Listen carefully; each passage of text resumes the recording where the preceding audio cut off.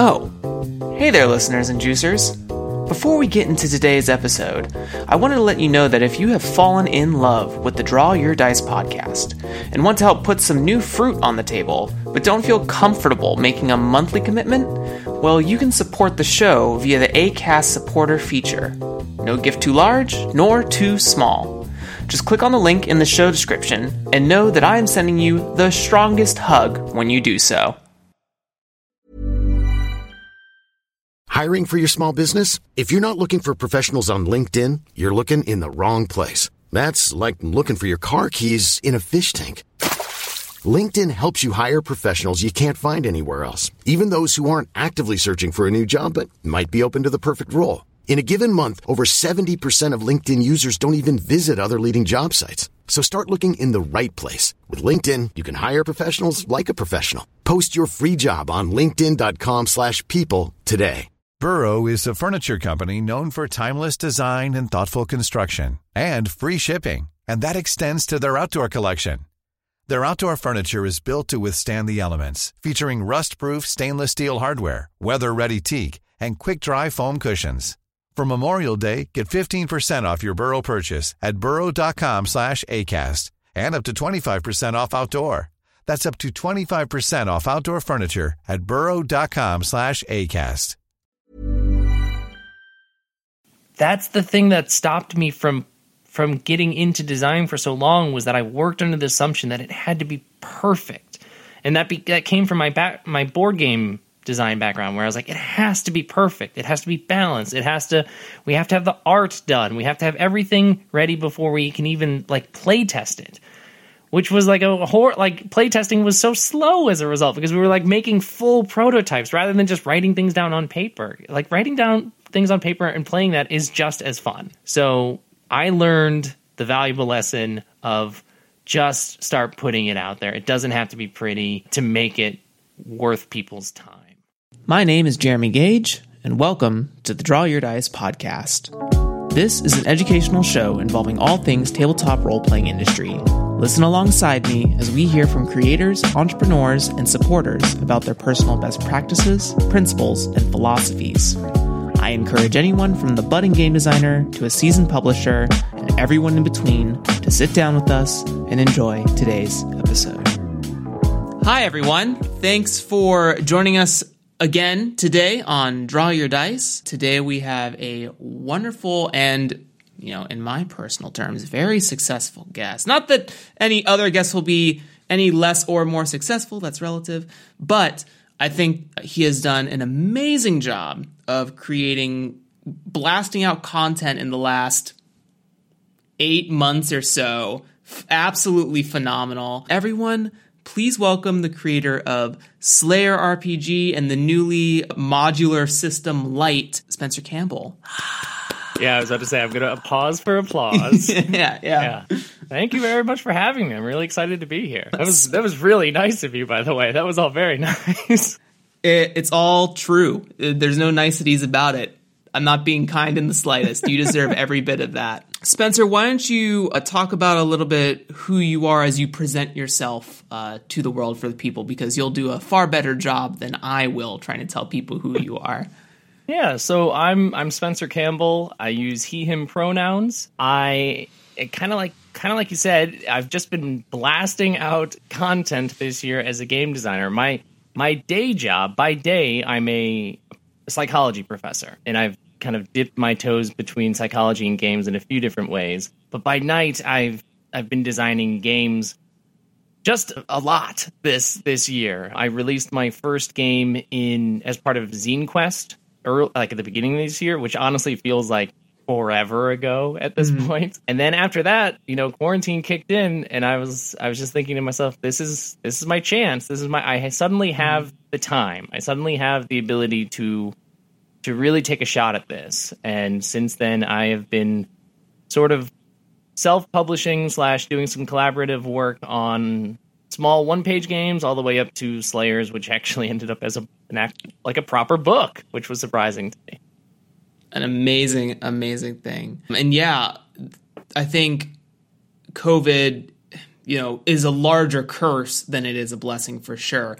But I think what it's really allowed, at least speaking to American culture, I don't know for any international listeners that may or may not listen to the show, but for us, I think it was a wake-up call of kind of breaking up, what we consider the 40-hour work week and really letting us slow down and really letting us think about, man, what do I want to spend time creating, right? Like, I don't want to be sitting behind this desk all day long. I know we're in a modern age where not everyone's sitting behind a desk doing data entry, but I think it really allowed us to just sleep, like actually sleep for a second, wake up, feel refreshed, and go, I really want to make pottery. I'm really attracted to that. I want to try it. And I think that, especially for game design, this is the greatest time to sort of both tap into the art, but also mix up the industry. Because for a long time, at least in my opinion, I think it's very stagnant in the mainstream, that it's so traditionally based from the 70s and 80s and even probably early 90s. But now we have the advent of digital options. I mean, even with COVID, lots of people are trying to create digitally based RPGs that allow people to truly utilize virtual tabletops and things like Discord or Zoom or whatever have you. So yeah, I totally agree with you that it's been sort of a small silver lining in the whole spectrum of this.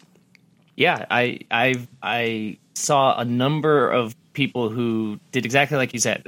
My brother is a comedian in Chicago, and shows are not happening in Chicago right now. Yeah. So, they try to do things with Zoom and things like that, but this has suddenly given him time to learn how to bake. He's never cooked before. And it's he got super into baking, and my mom's a fantastic cook. And so they've bonded over this. So, you find those small moments, those small things that you give you a chance to say, what matters to me? Or, what can I bring into my life right now? Because so much has been taken away. I've got this huge void. What can I fill at least a little bit of that void with? And similarly, then, like you were saying, in the design space, we lost our ability to play games at the tabletop. We lost our ability to do that. And so that is fundamentally changing the way we think about designing games, publishing games, putting them out there, and playing them, like you said, in terms of utilizing cool tools like virtual tabletops, Discord, stuff like that. So yeah, there's that small silver lining, with the looming curse of COVID above us. Absolutely.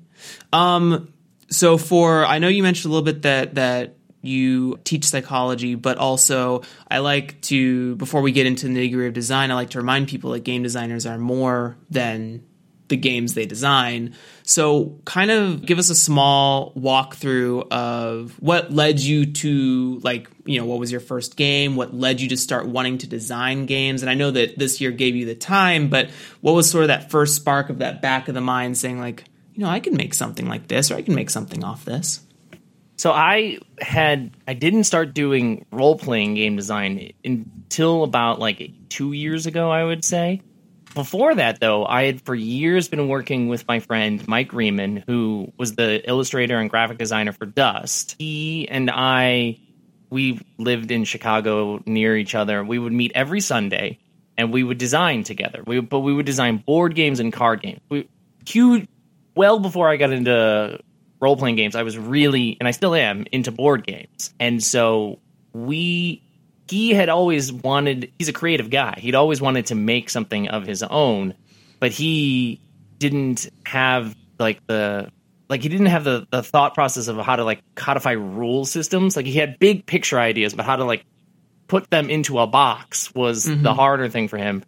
And me, I couldn't think big picture like that. That artistic side of me hadn't blossomed in any way. But if you ask my parents, since I was 5 years old, I've been making rules to games. So if my mom is telling the truth, rule making has been a thing in my blood since I was a kid. And so Mike and I gathered and we bonded and became very good friends because of that. And so we had been trying and iterating on board games and card games for a long time. And that industry is it's a nightmare to try and get into. There's a lot more steps. There's a lot more you have to get through because so much of it is physical components and balance actually kind of matters in a board game when, for me, like in role-playing games, it doesn't matter. Yeah. So we had fun. We made tons of prototypes, but we never made anything. And for me, I wanted to finally like put something out to the world. And I had been tinkering with a few ideas of role-playing games because I had just started playing when I was in grad school, and I was the forever GM. Nobody else wanted to GM, so I was the forever GM. I was already doing design because I think a GM is a designer. So in a way, I was doing something already. And that's when I learned about Zine Quest. And I was like, this is it. This is going to be the thing that finally, like, if I have a deadline, I work better. Mike and I never had deadlines. It was just we're gonna meet on Sunday and we're gonna have fun for 4 hours, drinking coffee and making games, but not actually publishing them. But now with Zine Quest, I was like, there are rules and there's a deadline and an obligation. I can do this. I work well with this, and that's what got me to go. All right, let's. And I sat down with Mike because again, he's a graphic designer. He did the layout and graphic design for Score, which was my Zine Quest game. And kind of took off from there. So started in board games, although apparently started when I was 5. He asked my mom. And then, so it's all about structure, I think. I think that's the through line of this, is that my life is a life that likes structure. Like a 5-year-old Spencer was like, no, we need rules. And I want to make the rules, to Mike bringing me in to help him box up his ideas, to me needing the structure of Zine Quest to actually produce any. That's amazing. That is probably the epitome. I've known what I've wanted to be since I was young, sort of, kind of, is that classic story. And that's really cool that you come from sort of a more, what I want to say is mega heavily structured environment of board games.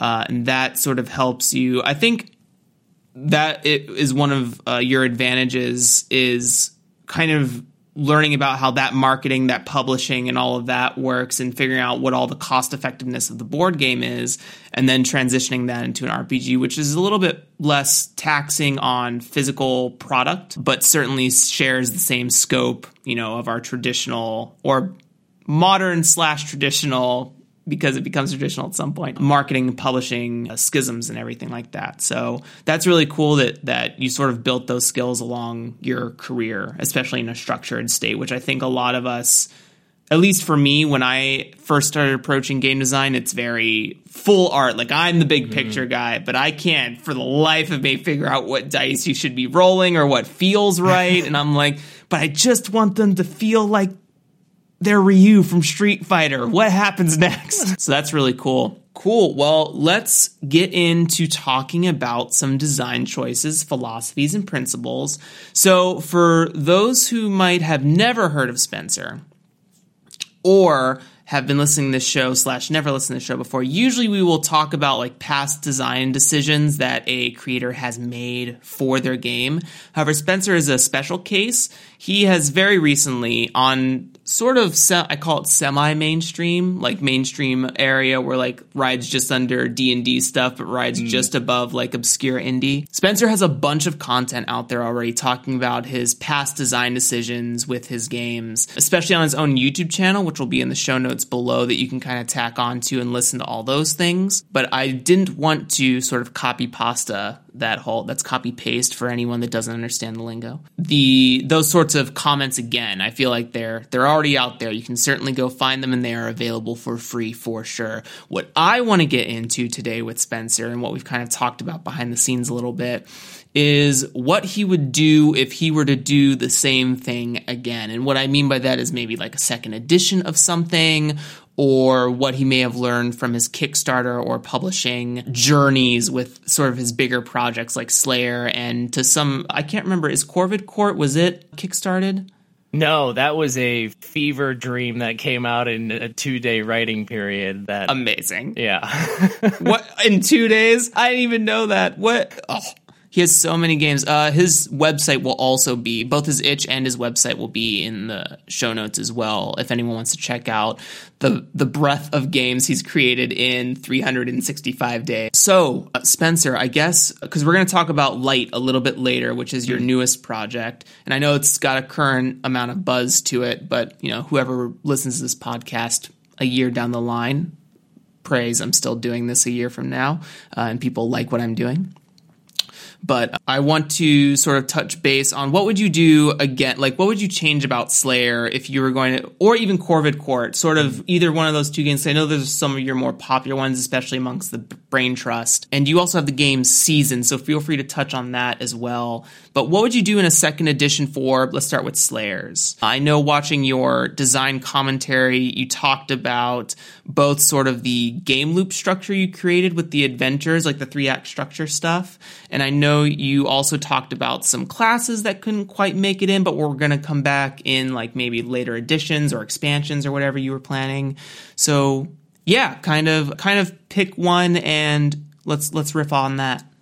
Yeah, this is I'm excited to talk about this because this is something that has just been like burning. It's a fire in my mind for a while of this idea of do I just kind of keep updating games, or do I step away from them for a while? Do I brew and then eventually come up with like a bigger thing?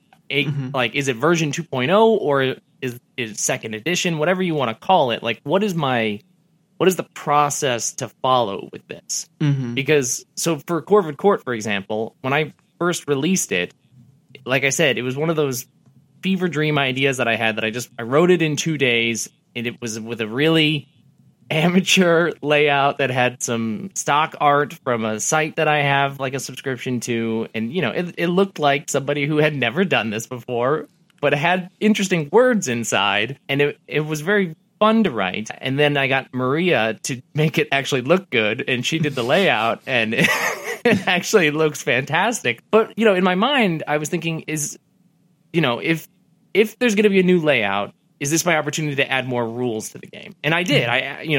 There were updated rules. There were more skills and things like that were added into the game. I didn't call it Corvid Court Second Edition because none of it felt substantial enough. But, you know, I don't think I'm done with Corvid Court. So in my head, I'm wondering when do I go back to it, and what is the scale at which I want to approach that game? Spencer, would you, for the people at home who may not have heard of Corvid Court, would you just give a very small introduction about what that game is? Oh, yeah, sure. So Corvid Court is a game. It's a crow-themed game. Mean birds doing bad things is how I usually pitch it, is bad birds doing mean things or something like that. It's a game that uses the resistance system, which is made famous with Spire and Heart, but uses what I call resistance light because I sliced off a whole bunch of the things. I wanted it to be very quick. And so it takes place in a weird city. You're members of the Corvid Court. The classes have names that are different Corvids. So you've got a crow, a raven, a jay, and a magpie, and you do bad things. Like you're a crime syndicate, essentially. So you're hired to steal, to hurt people, to bribe, to all sorts of horrible things. And the running joke of the game is that I never overtly say whether or not you are actually birds. Yeah. It's never clear in the rule book if you're actually birds or if you're just people who are like really into birds and you got feathers like woven into your coat or something. Totally unclear. Who knows? I love that. I love that vagueness. But yeah, so you're kind of touching on when, for this first kind of part of it, when does a rewrite of something, anything, warrant talking about essentially a new game, right? Kind of expanding, not just expanding upon maybe like a single rule, but really just like, okay, do I now make, like, when you talk about Corvid Court and how it's resistance light, do I now look at a second edition and make my own version of resistance, right? Or something like that. Like that's what I feel the sort of scope we're talking about here in terms of what constitutes a second edition or a redo. I think it's something at the base design level that says this is different. Right. Yeah. It can't just be, here's some more skills. Here's like a couple of more classes, second edition, right? Like that doesn't feel like a second edition. So exactly like you're saying, the thing that I've been grappling with making a second edition with Corvid Court, or what would ultimately be like a fuller version, because right now I think it's a 24-page zine, if I remember correctly. So, you know, the standard zine size for RPGs. But if I wanted to make it into a book or a bigger zine or something like that, I would need to justify that by having more there. And exactly like you're saying, thinking about this idea of resistance light, which I like, and how can I add on to that while staying true to the idea of resistance light? Like, I could just make Corvid Court with the actual resistance system. I could revert back to D10s. I could revert back to how Fallout is triggered. I could revert back to all of that stuff. And obviously I would have a full book because we know that makes full books. Yeah. But that's not what Corvid Court is in my head. And so what does the second edition look like is still one of those things that I'm grappling with, because I know I want to do more. I know I basically need to find ways to kind of codify a lot of the ideas that are in my head about what resistance light means and actually put them on the page. Because and it's something that I write in a lot of my books is, hey, you might notice, reader, that there's a lot of things missing here or a lot of like gaps. That's because I want you to fill them. And I think maybe a second edition has me doing a little bit of that lifting rather than the reader, and me putting more substance of what the rules are supposed to be doing for the reader. I think that's a start of what a second edition is for Corvid Court, for example, but I still don't think that's enough. And part of it is also what we were talking about earlier with how things are being produced right now, how they're being published. You know, it's digital, right? People are putting things out digitally. I'm just a sucker for print just because I like to hold things. Absolutely. But you know, by no means are people obligated to print the RPGs that they make. And so for me, I think I don't want to call anything a second edition or work on it as a second edition until I plan on printing it again. Because in my mind, I can keep updating a PDF on itch and keep just giving you more and more and more, fixing something. Kind of like how people who put up beta files, beta tests, play tests of their games.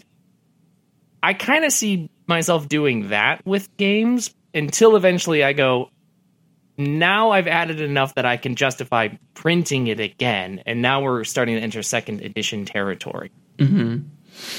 Like with Slayers, it's hard to think about a second edition, or it's not hard. It's just, it's interesting because there are actually, that one I can actually think of things that I want to add, things that I think would actually change the way that the game would play while still staying true to the core design. I don't think I want to abandon the rule of 4 and the asymmetry. Those things are still kind of fundamental to Slayers, but there are things that I think could be changed or added that would make the game actually look like a game that I would more traditionally play. Because right now Slayers isn't a game that I would traditionally play. And I think that's an interesting idea.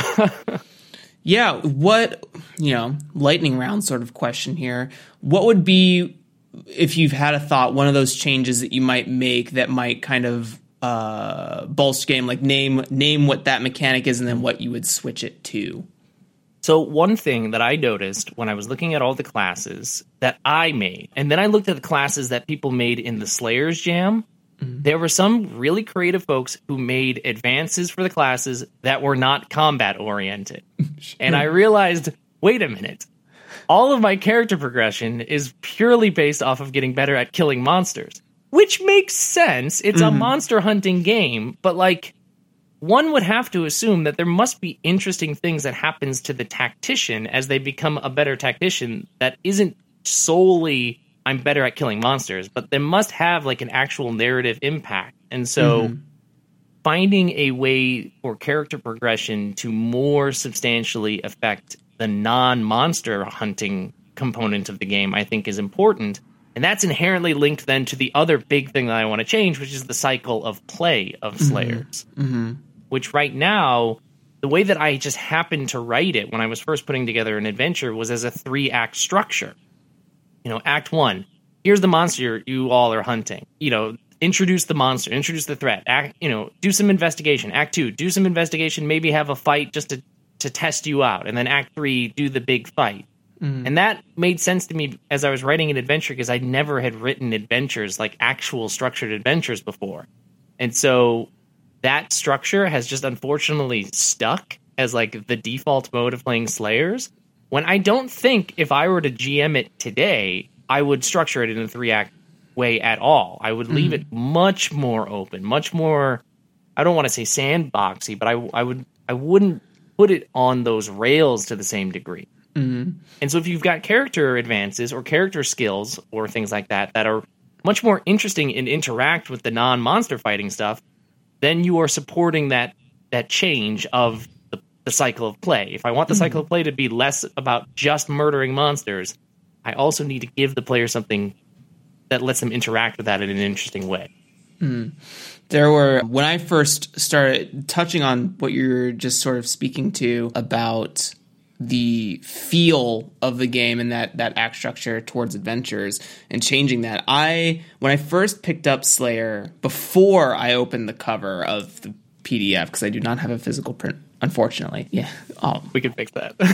Please don't make me cry. But I envisioned the game out of the gate, like from the description of it, as like Monster Hunter World. Like that was the first thing my mind immediately connected it to. I know that some of the cover art is a little bit more, at least to me, it feels a little bit more like city. What do I want to say? It feels a little bit more D&D when I think about the cover in of itself. Like you are an adventurer and these are the monsters you go hunt. But my first inclination was like, man, I am excited to like just go out in the wild, gather some resources, make some stuff, and hunt down some really cool, like, because I've always tried, at least when I first started playing D&D back in the day, I always try to shoehorn like a Monster Hunter monster in there, like one of the big bads, like the Legaia Cruise, or the flagship or Thalos, right? And it never felt quite as satisfying because it was tactical based, and I think to make that effective, like all the dodge rolling and all the pressure, I think that has to be very theater of the mind or cinematic based mechanics. But anyways, the point being is that I agree in the sense that like I think that having advances that talk about, because it's a role playing game, and at what point do you say what is and is not a role-playing game, right? And is something so combat-focused that it's not role-playing? Because D&D is very much heavily combat-focused, but we have seen with many actual plays out there that role-playing does occur, and that's usually at the lifting power of the players at the table, right? It's not at the lifting power of the game in of itself. Doesn't give you many options to role-play in terms of that. But I definitely think that for me, my personal opinion, I think Slayers would be amazing as that sort of semi-sandboxy, explore the environment, learn about the world, sort of like almost a Dark Souls lore structure, right? Like you find out lore through items or bone or whatever have you, loose NPCs. Yeah, like that's that. And the thing is, as you're saying all this stuff, that's the game that's always been in my head. But when I wrote Slayers, I'll admit, I wrote it about 2 years ago, or that's when it started kind of really hitting the page, and it came from me being at the height of doing board game design, which was this very structured thing. And so for me, I was thinking, I was playing asymmetrical board games, and I was thinking of structured sort of play, and so that's why the adventure has this structured 3-structure act, and why the game does one thing really well, which is fighting monsters, but then ultimately is not supporting the players in doing the thing that I actually want to support, which is all the other stuff. And so I think a second edition isn't going to be one that changes fundamentally or adds much to the combat side, because I think I'm pretty happy with that. What it ultimately is giving players the support so that they're not doing the lifting, like you were saying, that I'm not putting the onus on the players to be the ones to figure out how to make role-playing interesting in Slayers. But instead, the game has something in there that is going to help you and make you want to explore, to make you want to go talk to that NPC, or make you want to go explore that ruin. Besides, it's your job, go do it. Yeah, exactly. This is what the game is about. Go. Right. Yeah, as I kind of, for anyone who doesn't know, or who, maybe someone listens to this a year down the line, I've released a game of similar make, but as I'm, fucking around with this, and cursing is fine if you feel like Oh, if you feel good. like a Thank curse comes God. through. Yeah. No, we're cool. Children beware. There is cursing, but I have the mouth of a sailor, so I figure that one out. But as I'm fucking around with this, I'm trying to make Devil May Cry into a game, right? And it's very like action move. It's all about the buttons you press. And there's a story behind it, but that's structured for Devil May Cry. So my big hurdle right now is like, how do I make Devil May Cry the game have role play in it? How do I inject some of that role play goodness? And I think I'm coming to some of the same like hurdles that you yourself came with Slayers, is that, I made a great system. I have a great like combo chain system I'm liking, but now I'm like, okay, but why? Where is the why here? Right. I've been seeing the stuff that you've been putting in the Brain Trust. And yeah, absolutely. It's such a cool combat system. And then you're gonna have absolutely the same experience as we were. You're gonna release this thing, and you're gonna be like, wow, this combat system rocks. Good luck with the rest of it. Because that's kind of what my book says. That's what my GM section is mostly like. Balance doesn't matter. Go figure it out. Have fun. Yeah.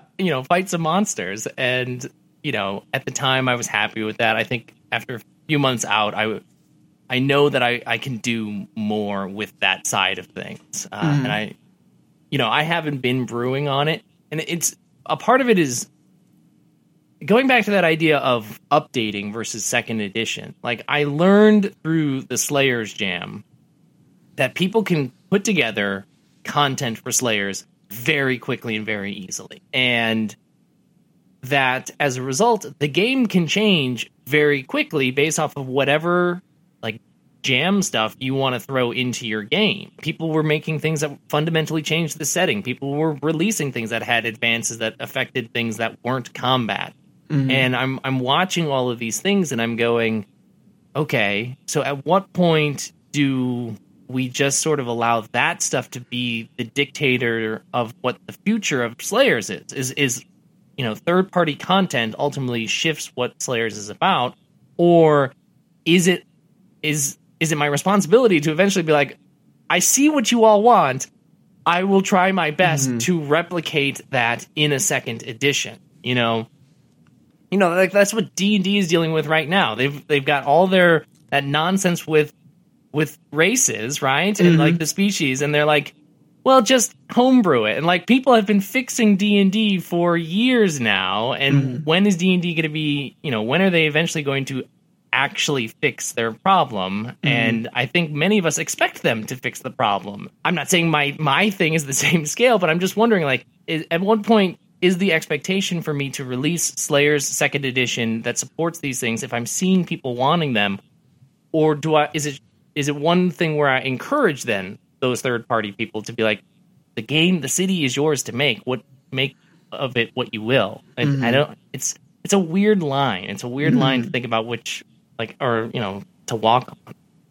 Yeah. It's always trying to, this is with everything, not just game design, everyone listening, but you have to decide first what your personal taste is in your game, and no one's taste is going to be the same as the next person sitting next to you.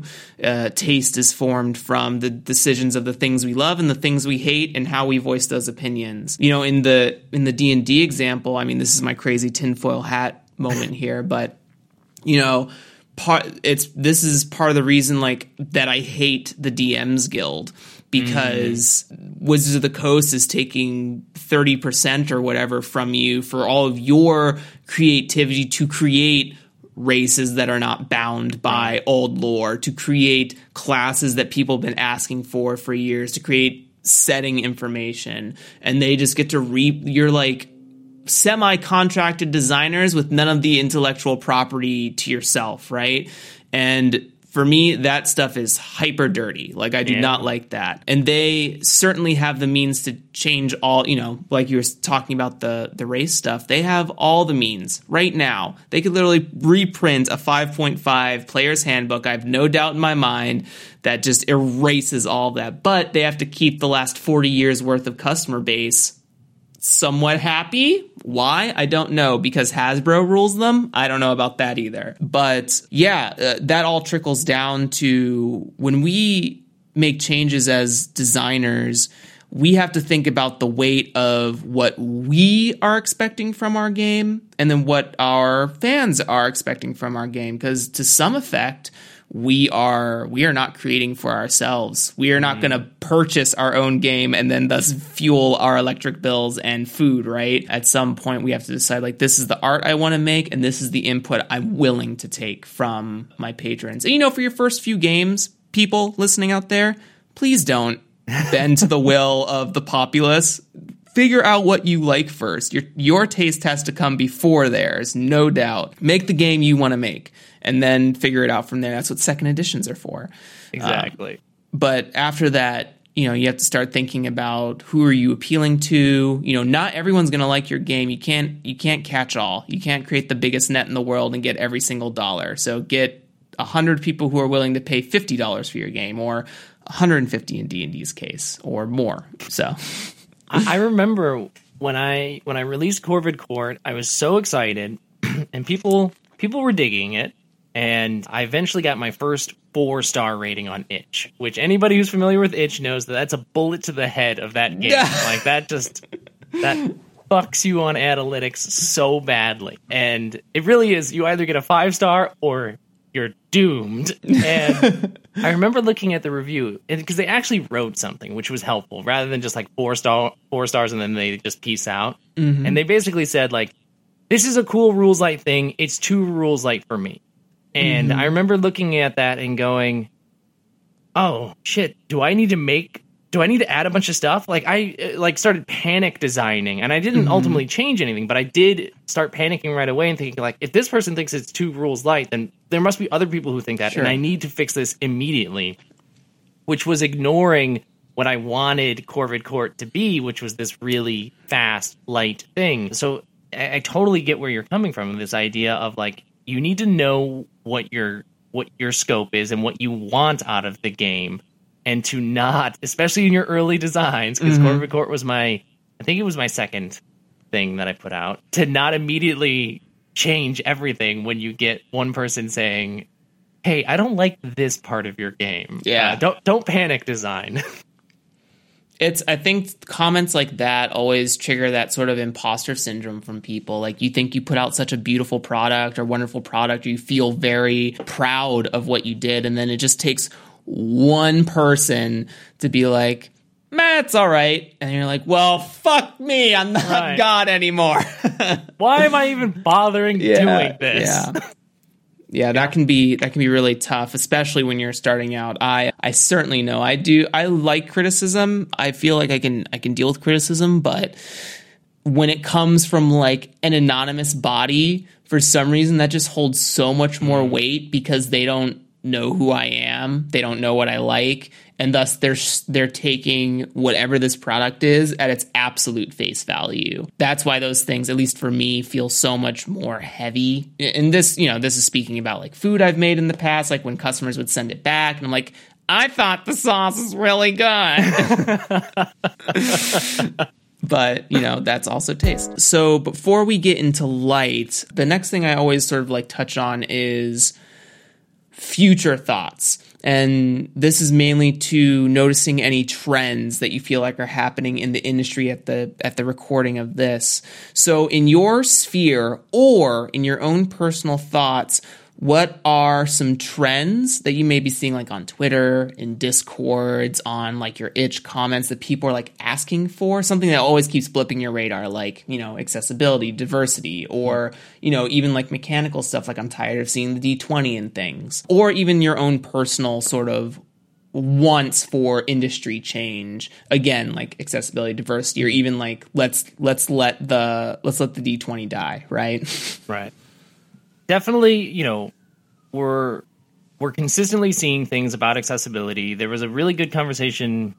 Time doesn't mean anything anymore. I want to say it was a few days ago, but it could have been like months ago at this point. In the Brain Trust, about making products that were accessible in terms of like screen readers and things like that. And not participating, but just reading the conversation and just absorbing all this stuff. And like, what I'm learning, which I think is something that I'm just perpetually learning in my life, is that I have lived in such a bubble, Jeremy. And I feel you. I super feel you. And so for me, I'm probably seeing things and thinking, this is an interesting trend, when it's probably something that's been going on forever, and I just never had to think about it or see it. So like the accessibility thing, for example, I've never had to personally myself have to deal with screen readers. I do have to do stuff like with my slides and stuff like that with my students. I have to put together things that allow my students to get the material from me in an accessible way. But I never even would have like made that translation to design, like for my games. And so that conversation in the Brain Trust was really, really interesting. It's going on right now. There's an Asian cyberpunk jam going on itch, which is like a fantastic counterpoint to, CD Projekt Red's cyberpunk game that just came out that is highly problematic. And it's problematic for a number of things, but one of the big problematic things about cyberpunk is it kind of stands on like the pillar of Asianism, essentially. And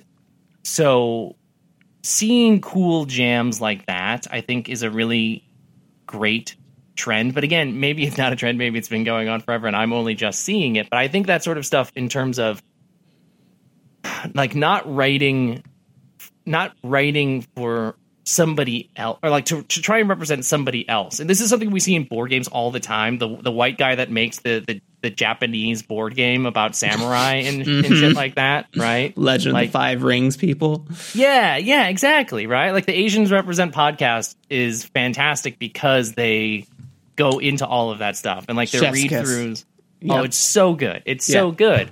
And like my skin recoils as they read some of like the older stuff, but even like the newer stuff, you see it. And like I saw on Twitter just yesterday, making the rounds, another board game that hit Kickstarter that is white guys making a katana game, and I think it's called Katana, and it's got a very Asian font, and so it's cool seeing like the Asians Represent podcast win the Emmy for best podcast, for example. Like there's clearly something happening where people are like, this is ridiculous. This is honestly ridiculous that we're seeing this. And so I'm glad.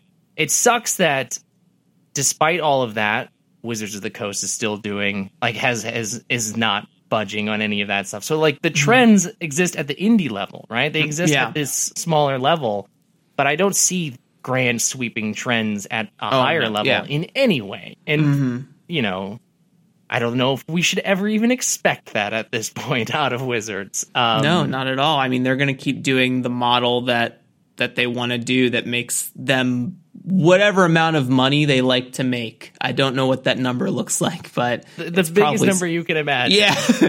Quinn Gillian. Add another zero. As a result, we're getting cool game jams. I think that's one thing that I'm seeing a lot is game jams that are getting more and more like specialized, because they used to, Itch hosts game jams because Itch was not made for us. It was not made for the tabletop role playing community, but we have sort of like glommed onto it. And said, please, this is ours now. Yeah, but the concept of game jams has been going on for such a long time, and they were usually like broader concept, like make an action game. Make a game about space. And you're like, okay, that's cool. But like, it's a huge thing. And now we're getting these really hyper specific jams, which I think is, rather than like excluding people where they're like, oh, that's too specific for me. I think it's bringing out people to the space, because they're going, wait, I can make a game about that? Because that's something that I really like, or I have a thought about. And I didn't know that I could make a game about that. And so I think these like hyper specific game jams are really cool in terms of encouraging either new designers or designers to just think about things in a way that they never thought about before. Absolutely. Yeah, speaking to the points of like not when we talk about accessibility in lots of different areas, initially this opened with e-readers, but also transitioned into racism, transitioned into diversity, transitioned into approachability by different venues and perspectives. And I agree with you. I love all these niche jams that are coming out. That what I think for me is that selling a little or a lot?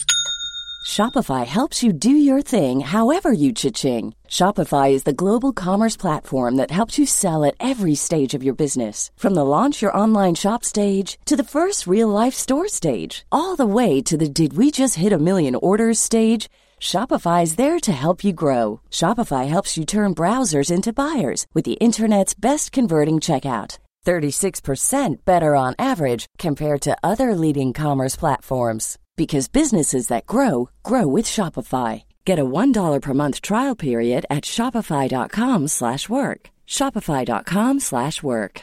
If you're looking for plump lips that last, you need to know about Juvederm lip fillers. With Juvederm Volbella XC and Juvederm Ultra XC, your lip look, whether it's subtle or bold, can last up to 1 full year with optimal treatment and no additional maintenance. Find a licensed specialist and see if it's right for you at Juvederm.com today. That's JUVEDERM.com. Add fullness to lips in adults over 21 with Juvederm Volbella XC or Juvederm Ultra XC. Do not use if you have severe allergies or a history of severe allergic reactions, or if you're allergic to lidocaine or the proteins used in Juvederm. Tell your doctor if you have a history of scarring or taking medicines that decrease the body's immune response or that can prolong bleeding. Common side effects include injection site redness, swelling, pain, tenderness, firmness, lumps, bumps, bruising, discoloration, or itching. As with all fillers, there's a rare risk of unintentional injection into a blood vessel, which can cause vision abnormalities, blindness, stroke, temporary scabs, or scarring. For full, important safety information, visit Juvederm.com.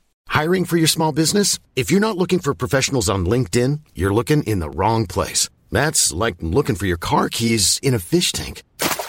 LinkedIn helps you hire professionals you can't find anywhere else, even those who aren't actively searching for a new job but might be open to the perfect role. In a given month, over 70% of LinkedIn users don't even visit other leading job sites. So start looking in the right place. With LinkedIn, you can hire professionals like a professional. Post your free job on linkedin.com/people today. Hi, I'm Daniel, founder of Pretty Litter. Did you know cats tend to hide symptoms of sickness and pain? I learned this the hard way after losing my cat, Gingy. So I created Pretty Litter, a health monitoring litter that helps detect early signs of illness by changing colors, saving you money and potentially your cat's life. Pretty Litter is veterinarian developed, and it's the easiest way to keep tabs on your fur baby's health right at home. Go to prettylitter.com and use code ACAST for 20% off your first order and a free cat toy. Terms and conditions apply. See site for details.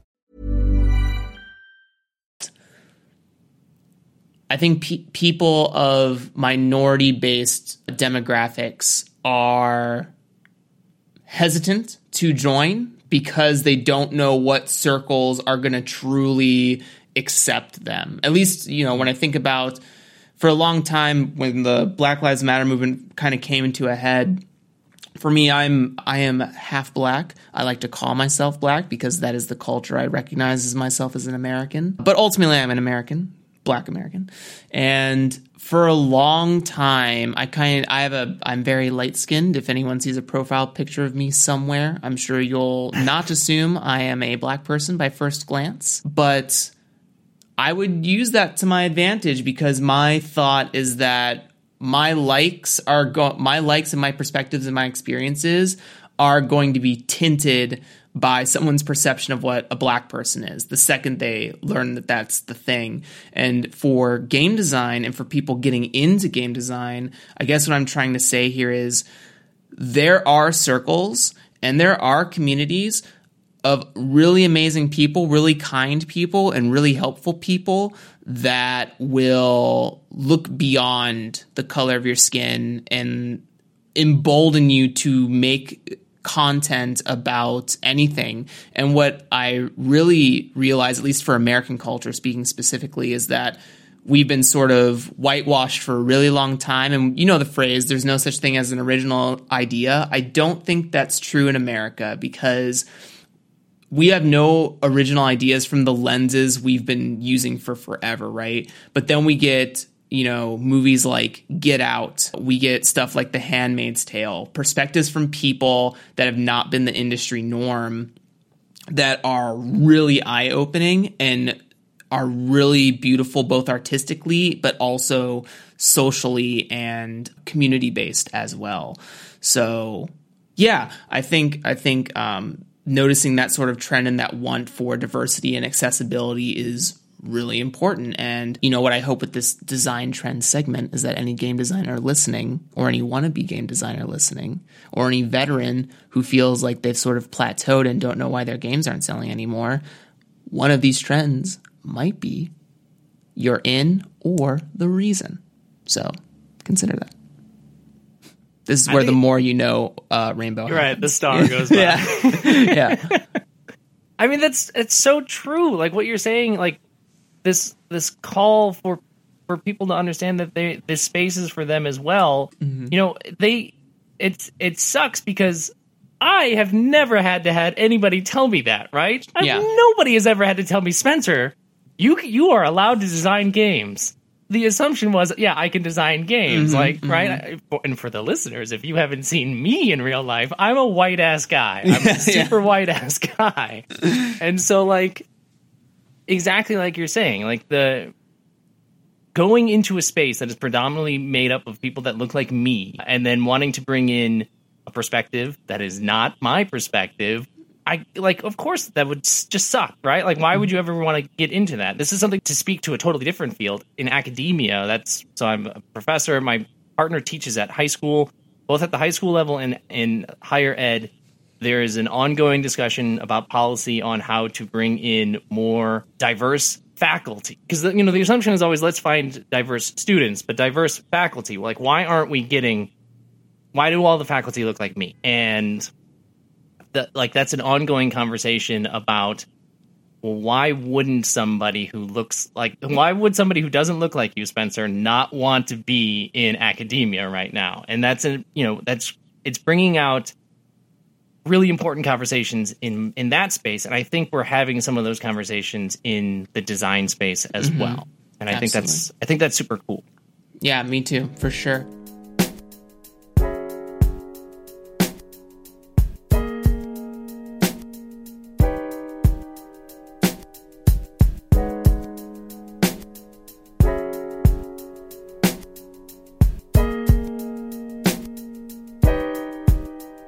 So, Spencer, I know that we're getting into the game you're sort of really heart-throbbing over right now. And, I think we'll touch on both, creating this game. And I know you've done a design commentary on that currently. So, again, check out Spencer's YouTube. Has a great, 50-minute deep dive into all the modules he's made for this so far. But you have been crafting this, as you call it, love letter to the Destiny series, sort of both mechanically and in the lore and the setting that's involved there. But I also, you've been having a really big conversation about kind of changing the scope of what it means to sell a game with this season's pass idea. So first, why don't we touch on, why Light and what do you see for the future of Light? How big, what's the scope of that project? Because again, there is a deep dive on YouTube that you can look at that I don't want to rehash in here. But yeah, what's sort of your intended scope over the course of the year with that and the season's pass?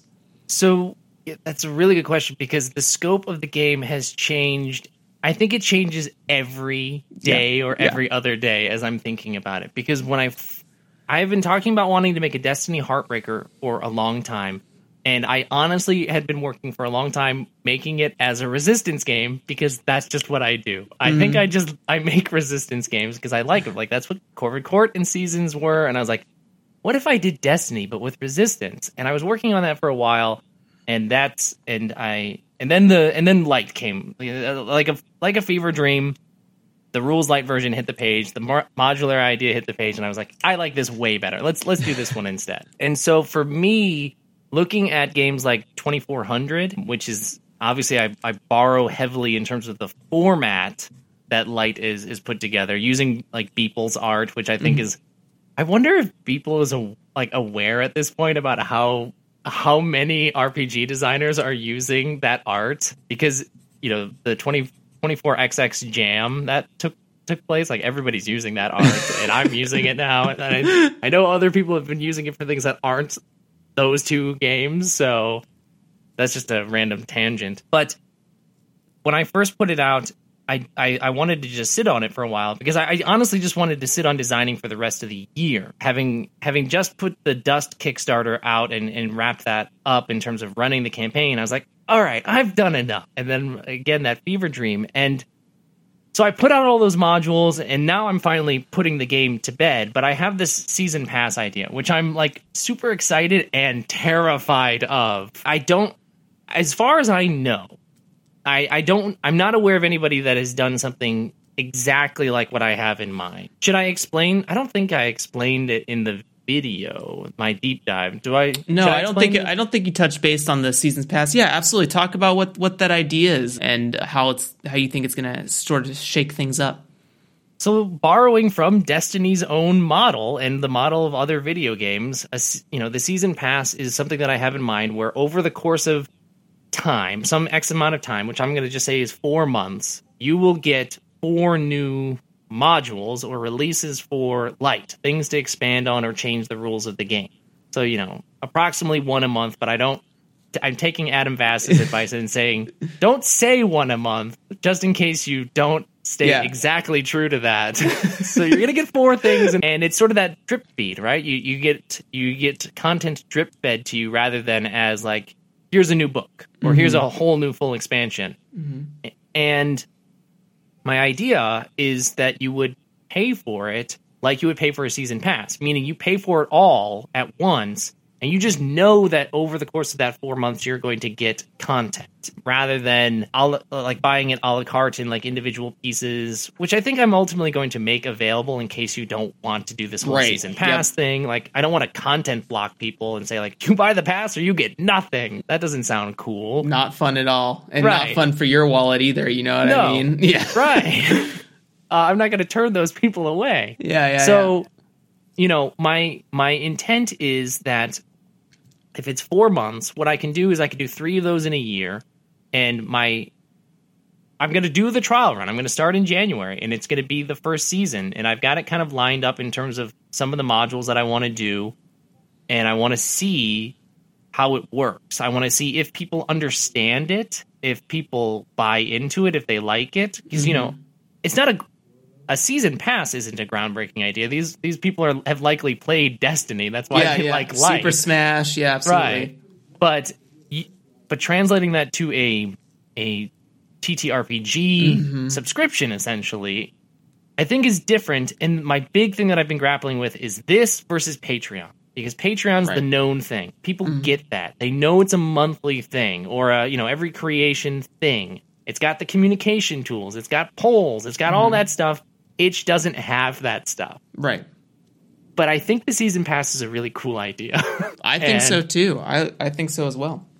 So because I have the luxury of experimenting with my stuff this isn't my day job, right? So I can play around with ideas. I want to try this season pass thing and see how it works. Now my grand scheme, Jeremy, my grand scheme. Throw it at me. Show me the whiteboard, dude. Is at the end of every season, I put together a print of the stuff of the modules that came out that season, and maybe there's a way that I can figure out how to sell the season pass, like how you can do like physical rewards or different rewards on itch to if you're a season pass holder and you throw $5, you're going to get the print at the end of the season too, and then ultimately combine it all into Light year 1, like the actual book at the end of the year that's got all 3 seasons. It's got the core rules and the core modules as like a thing that's like, here's 1 year of Light, and the whole point is to reward the season pass holders to find ways like to not be like, you paid me once, now pay me again and pay me again. Yeah. Like, to find, and again, I think that's so much easier done with Patreon than it is with itch, but I want to see if I can figure this out. Because if I can, that's going to allow other people to play around with this idea, and so that they don't have to go start their own Patreon. Like, because that might seem intimidating, or that might seem like a lot of work if you want to do like this small, like, iterative process. Like, do you really need to make a Patreon to do that? Or can we keep it all on itch as a platform and we just need to like iron out the details? Yeah, absolutely. First of all, I fucking love that idea. I will talk like consumer structures all day with a person. I swear to God. But what I really, I think what, as you said, it's not a terribly groundbreaking idea, right? Because the some capacity stuff like Kickstarter is like this a little bit, right? Like you're paying early access for stuff. It's just with Kickstarter, it's like, you don't know if you're going to get it this year or 2 years from this, right? This is a little bit more of like, I promise you will see this ish in 4 months, and that's why it's priced like this, right? And I think that creating some sort of like longevity product for subscription holders is amazing, because what is the ultimate goal of any person that makes a business, right? You want to find your, 100, 1,000 true fans, whatever that term is or quote or whatever it is, who are going to come back to you year after year and are willing to spend like $100 a month or something like that on your content. I mean, that's the dream. And I think stuff like that creates like a little drip feed from one person to the other that's also manageable for people who maybe see games as a pretty frivolous thing and don't want to spend that much money on it, right? So having some sort of early access pricing that allows them to be like, yeah, I can spend $10 here on January to get like a bunch of stuff by April, right? No, I think it's amazing. And also having options for people who are like, yeah, I didn't get on the season pass, but I can definitely splurge in April on like something that's $2 or $3 more, whatever your price structure looks like. These are just random numbers. I really love the idea of that end of the year book. I think that's really cool. And it also, I mean, this depends on the person designing, but it also keeps you in deadline mode pretty much the whole year, right? You're like, okay, I'm gonna have to put out 12 pieces of content that is in some structure doable for me, and at the end of the year everyone gets this cool $15 book that other people can pick up for a little bit more or whatever, and other people just get it in the mail as like a surprise, which is also always nice, having something that you subscribe to that like, here's your little present for being really cool and really supporting this idea. I think the season pass is chef's kiss, no doubt. I'm glad that you think that. I think it's going to be cool, and I that you vocalizing it, that idea of that like kind of constant deadline is. I think that's why I'm into this idea. I think it's also why I'm interested in the concept of a Patreon, because like Adam Vass and Chris Bizet, they can put out things like every month or every other month because they are machines like that. Yeah, right? They're very good at that sort of thing, which is maybe. I actually had a long conversation with my partner about this the other day, where she was like, is that what you want? Is that what you want to be? Do you want to be a machine like that who puts it out? And I'm not trying to disparage that sort of rate. They're not unfeeling monsters who create games. Yeah. If you're listening, we don't think that of you. But she pushed on me and was like, is that what you want to do with this? Because you are having fun with this right now. Will that diminish your fun? And I think by making it like a Patreon and as like it's this big, I think a Patreon is just a much bigger to do than this season pass on itch, as this sort of like, it's just light, it's just a season pass. I think that is it's more on the scale of what works for me personally and kind of what I want to get out of the experience. So, but it's still exactly like you said, gives me that deadline, which. As we said, I think all the way at the beginning of this, I'm all about having that little bit of structure in my life. I need it. It helps me so much. Yeah, I'm currently with this podcast struggling with like, do I start a Patreon? What is like my sort of crowdfunding method for sure. And there's, I've looked at stuff like Ko-fi and Gumroad. Oh, Gumroad might be something interesting to touch base with. I think it's like a product sales or commission sales sort of thing. You can like upload products, but that's not what this podcast is about. Well, technically it sort of is, but yeah, I think Patreon is a huge project for sure. And it, in some form, it is not the best communications tool from what I'm understanding from different people's opinions on like YouTube or whatever. It doesn't have like a good archival system, so people can't really pull up like older posts or old products or whatever without you like fandangling a database thing that they have a link to. So it has a lot of work in outside of itself. I think figuring out how to do it in itch is cool because obviously Patreon's not changing unless it's for itself. Like it's going to change what it needs to change. But for itch, especially over the course of its existence, I think it's changed a lot based on what the demographic attached to it is. Like before it was very video game focused, right? Or even board game focused to some extent. And then role-playing games are really starting to like tack on to there. Maybe doing the season pass thing alters how transactional or payment structures work in it. Like maybe someone takes notice and it's like, okay, we want to be able to facilitate this because it also means more money for us in the end, right? So right. Can itch find a way to set up a recurring sort of thing? Exactly. Like every 4 months you come to this user and say, hey, it's the next payment for this person, which just happens to be the next season for Light, but like it's, setting up a recurring thing like that would help. And there's, there are tools in play with itch, and I've been talking with people like Adam Vass about how to make this work, because if I was to release all of these modules as individual products, then obviously my main screen is just going to be filled up with all these little Light things, and I don't want to do that. And so like using the collections, for example, as a way of saying like, here's Light Season 1, here's Light Season 2, and so there are ways of playing around with it that the sort of what I've devoted this month to is I've got like a bunch of draft projects on itch right now that nobody else can see, that I'm just like tinkering with and seeing like, all right, how does this look? I've had, I did a first write-up of season 1 and I showed it to Adam and he was like, it's good, but it sounds like you're talking to designers. And sure. I think that's very much the way that I tend to talk, and which makes sense because largely the people I talk to on Twitter and things like this are also designers. But I need to be able to sell it to people who aren't designers. I need to be able to sell it to people who are just super into Destiny and want to play a Destiny RPG. And so I'm learning a lot by talking to people who are much more experienced and better at this sort of like promoting your stuff, and then like learning how to present it in a way that is going to be appealing. And that's the thing that I'm grappling with right now with itch, is like, how do I make something like a season pass visible and clear, like right away? This is a pre-order for something you're getting over 4 months. That's the grapple right now. I mean, what do you think this podcast is about?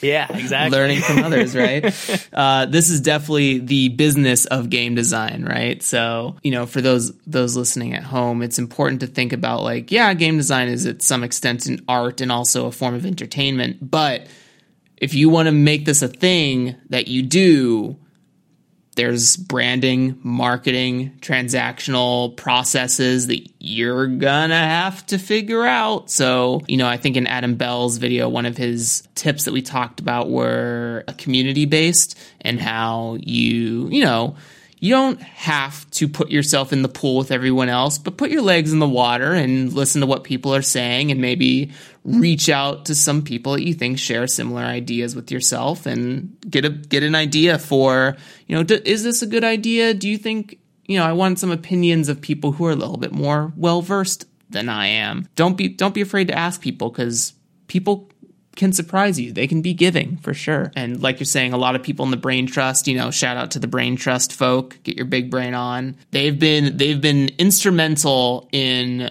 a rapid evolution of my personal game design ability, and also looking into the perspective and scope of people who have done a lot more for a far longer time than myself, or to anyone that I may have found on Twitter by accident. So oh yeah, a huge shout out to the Brain Trust. Like I literally don't think Slayers would have been successful or as successful as it was if it wasn't for Adam reaching out to me and saying, hey, the Slayers thing that you're talking about seems interesting. Do you want to join this Discord? And like that fundamentally changed my life as a designer. So, yeah. Huge shout outs. Huge. Great. This is the last transitionary piece of exciting. So this last one is sort of like a lightning round, like the trends thing. This is a tip that you yourself think would be beneficial to game designers out there. And I have a little table that I'm going to roll on here. Oh, okay. It's always random. I don't pre-plan it. So your prompt is publishing. What is a tip that you would have for a new game designer, or even maybe someone who's like got a game out in PDF but doesn't quite know how to get it to like book or market it? What would be like a publishing tip in your experience that you could provide to someone? What I learned with the first wave of success with Corvid Court is that your book doesn't have to be pretty to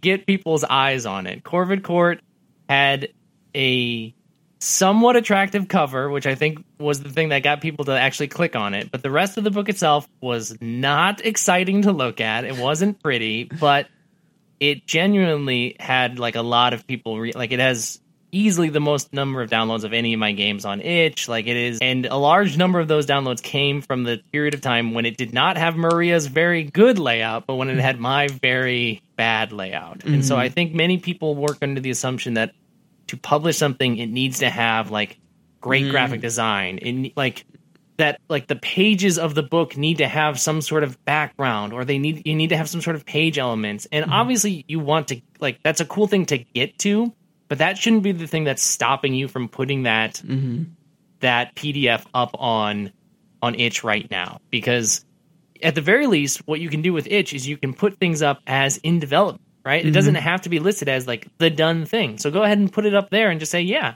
here's this thing. The words are cool.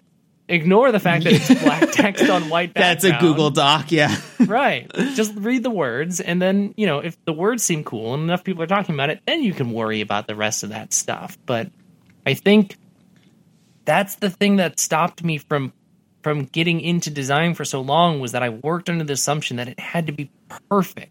Mm-hmm. And that came from my board game design background, where I was like, it has to be perfect. It has to be balanced. We have to have the art done. We have to have everything ready before we can even like play test it. Which was like play testing was so slow as a result, because we were like making full prototypes rather than just writing things down on paper. Mm-hmm. Like writing down things on paper and playing that is just as fun. Mm-hmm. So I learned the valuable lesson of just start putting it out there. It doesn't have to be pretty to make it worth people's time. I think that's a really important thing for a new designer.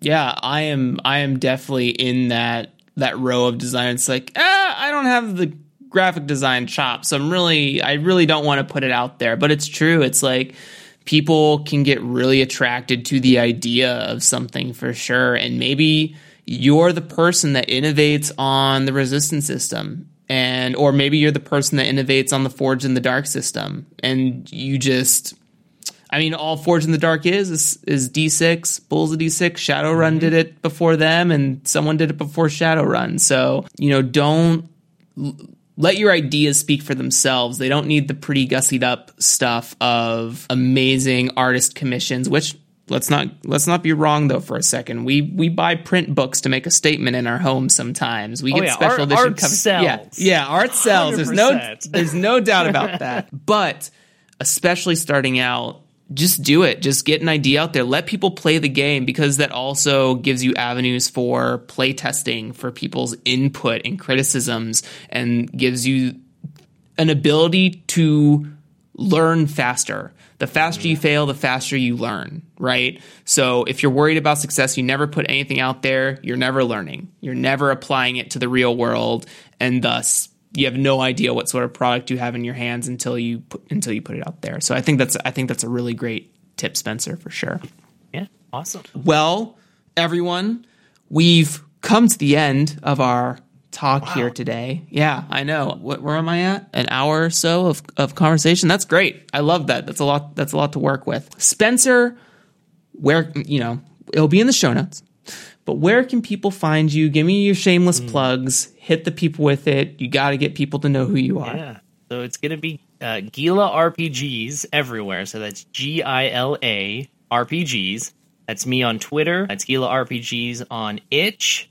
And it's GilaRPGs.com for my own website, which is where I sell my physical stuff. So, like, you can get all my digital stuff off of itch, but if you want the books and the zines, because like I said earlier, I'm a sucker for being able to hold my things in my hand, like the actual game in my hand, all that stuff lives on my website. Great. And then...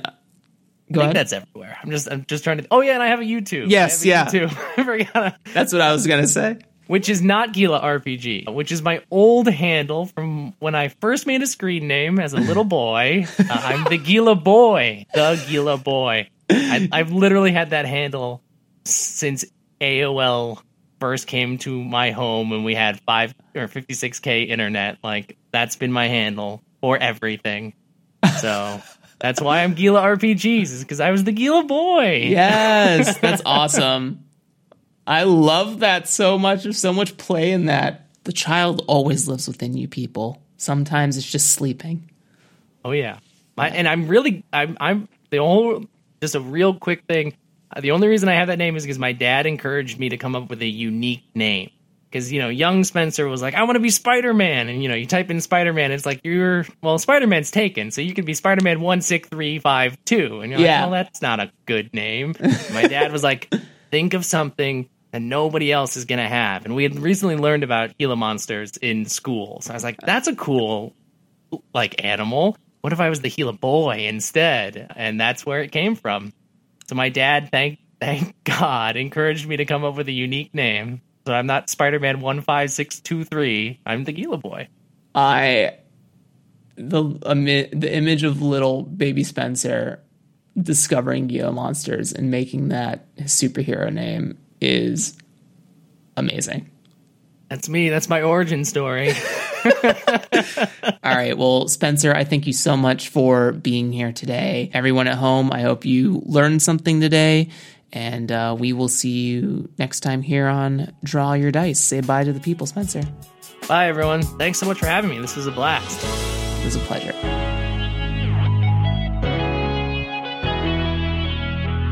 All right, that's a wrap.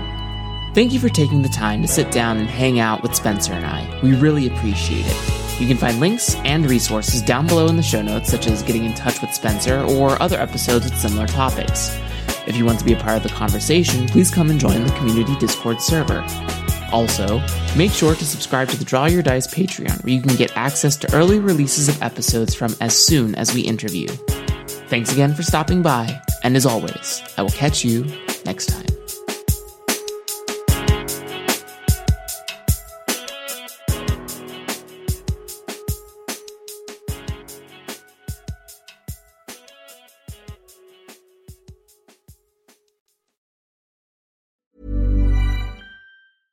Selling a little or a lot? Shopify helps you do your thing however you cha-ching. Shopify is the global commerce platform that helps you sell at every stage of your business. From the launch your online shop stage to the first real-life store stage, all the way to the did we just hit a million orders stage. Shopify is there to help you grow. Shopify helps you turn browsers into buyers with the internet's best converting checkout. 36% better on average compared to other leading commerce platforms. Because businesses that grow, grow with Shopify. Get a $1 per month trial period at shopify.com/work. Shopify.com/work. Even on a budget, quality is non-negotiable. That's why Quince is the place to score high-end essentials at 50 to 80% less than similar brands. Get your hands on buttery soft cashmere sweaters from just $60, Italian leather jackets, and so much more. And the best part about Quince, they exclusively partner with factories committed to safe, ethical, and responsible manufacturing. Elevate your style without the elevated price tag with Quince. Go to quince.com/upgrade for free shipping and 365-day returns. Hi, I'm Daniel, founder of Pretty Litter. Cats and cat owners deserve better than any old-fashioned litter. That's why I teamed up with scientists and veterinarians to create Pretty Litter. Its innovative crystal formula has superior odor control and weighs up to 80% less than clay litter. Pretty Litter even monitors health by changing colors to help detect early signs of potential illness. It's the world's smartest kitty litter. Go to prettylitter.com and use code ACAST for 20% off your first order and a free cat toy. Terms and conditions apply. See site for details.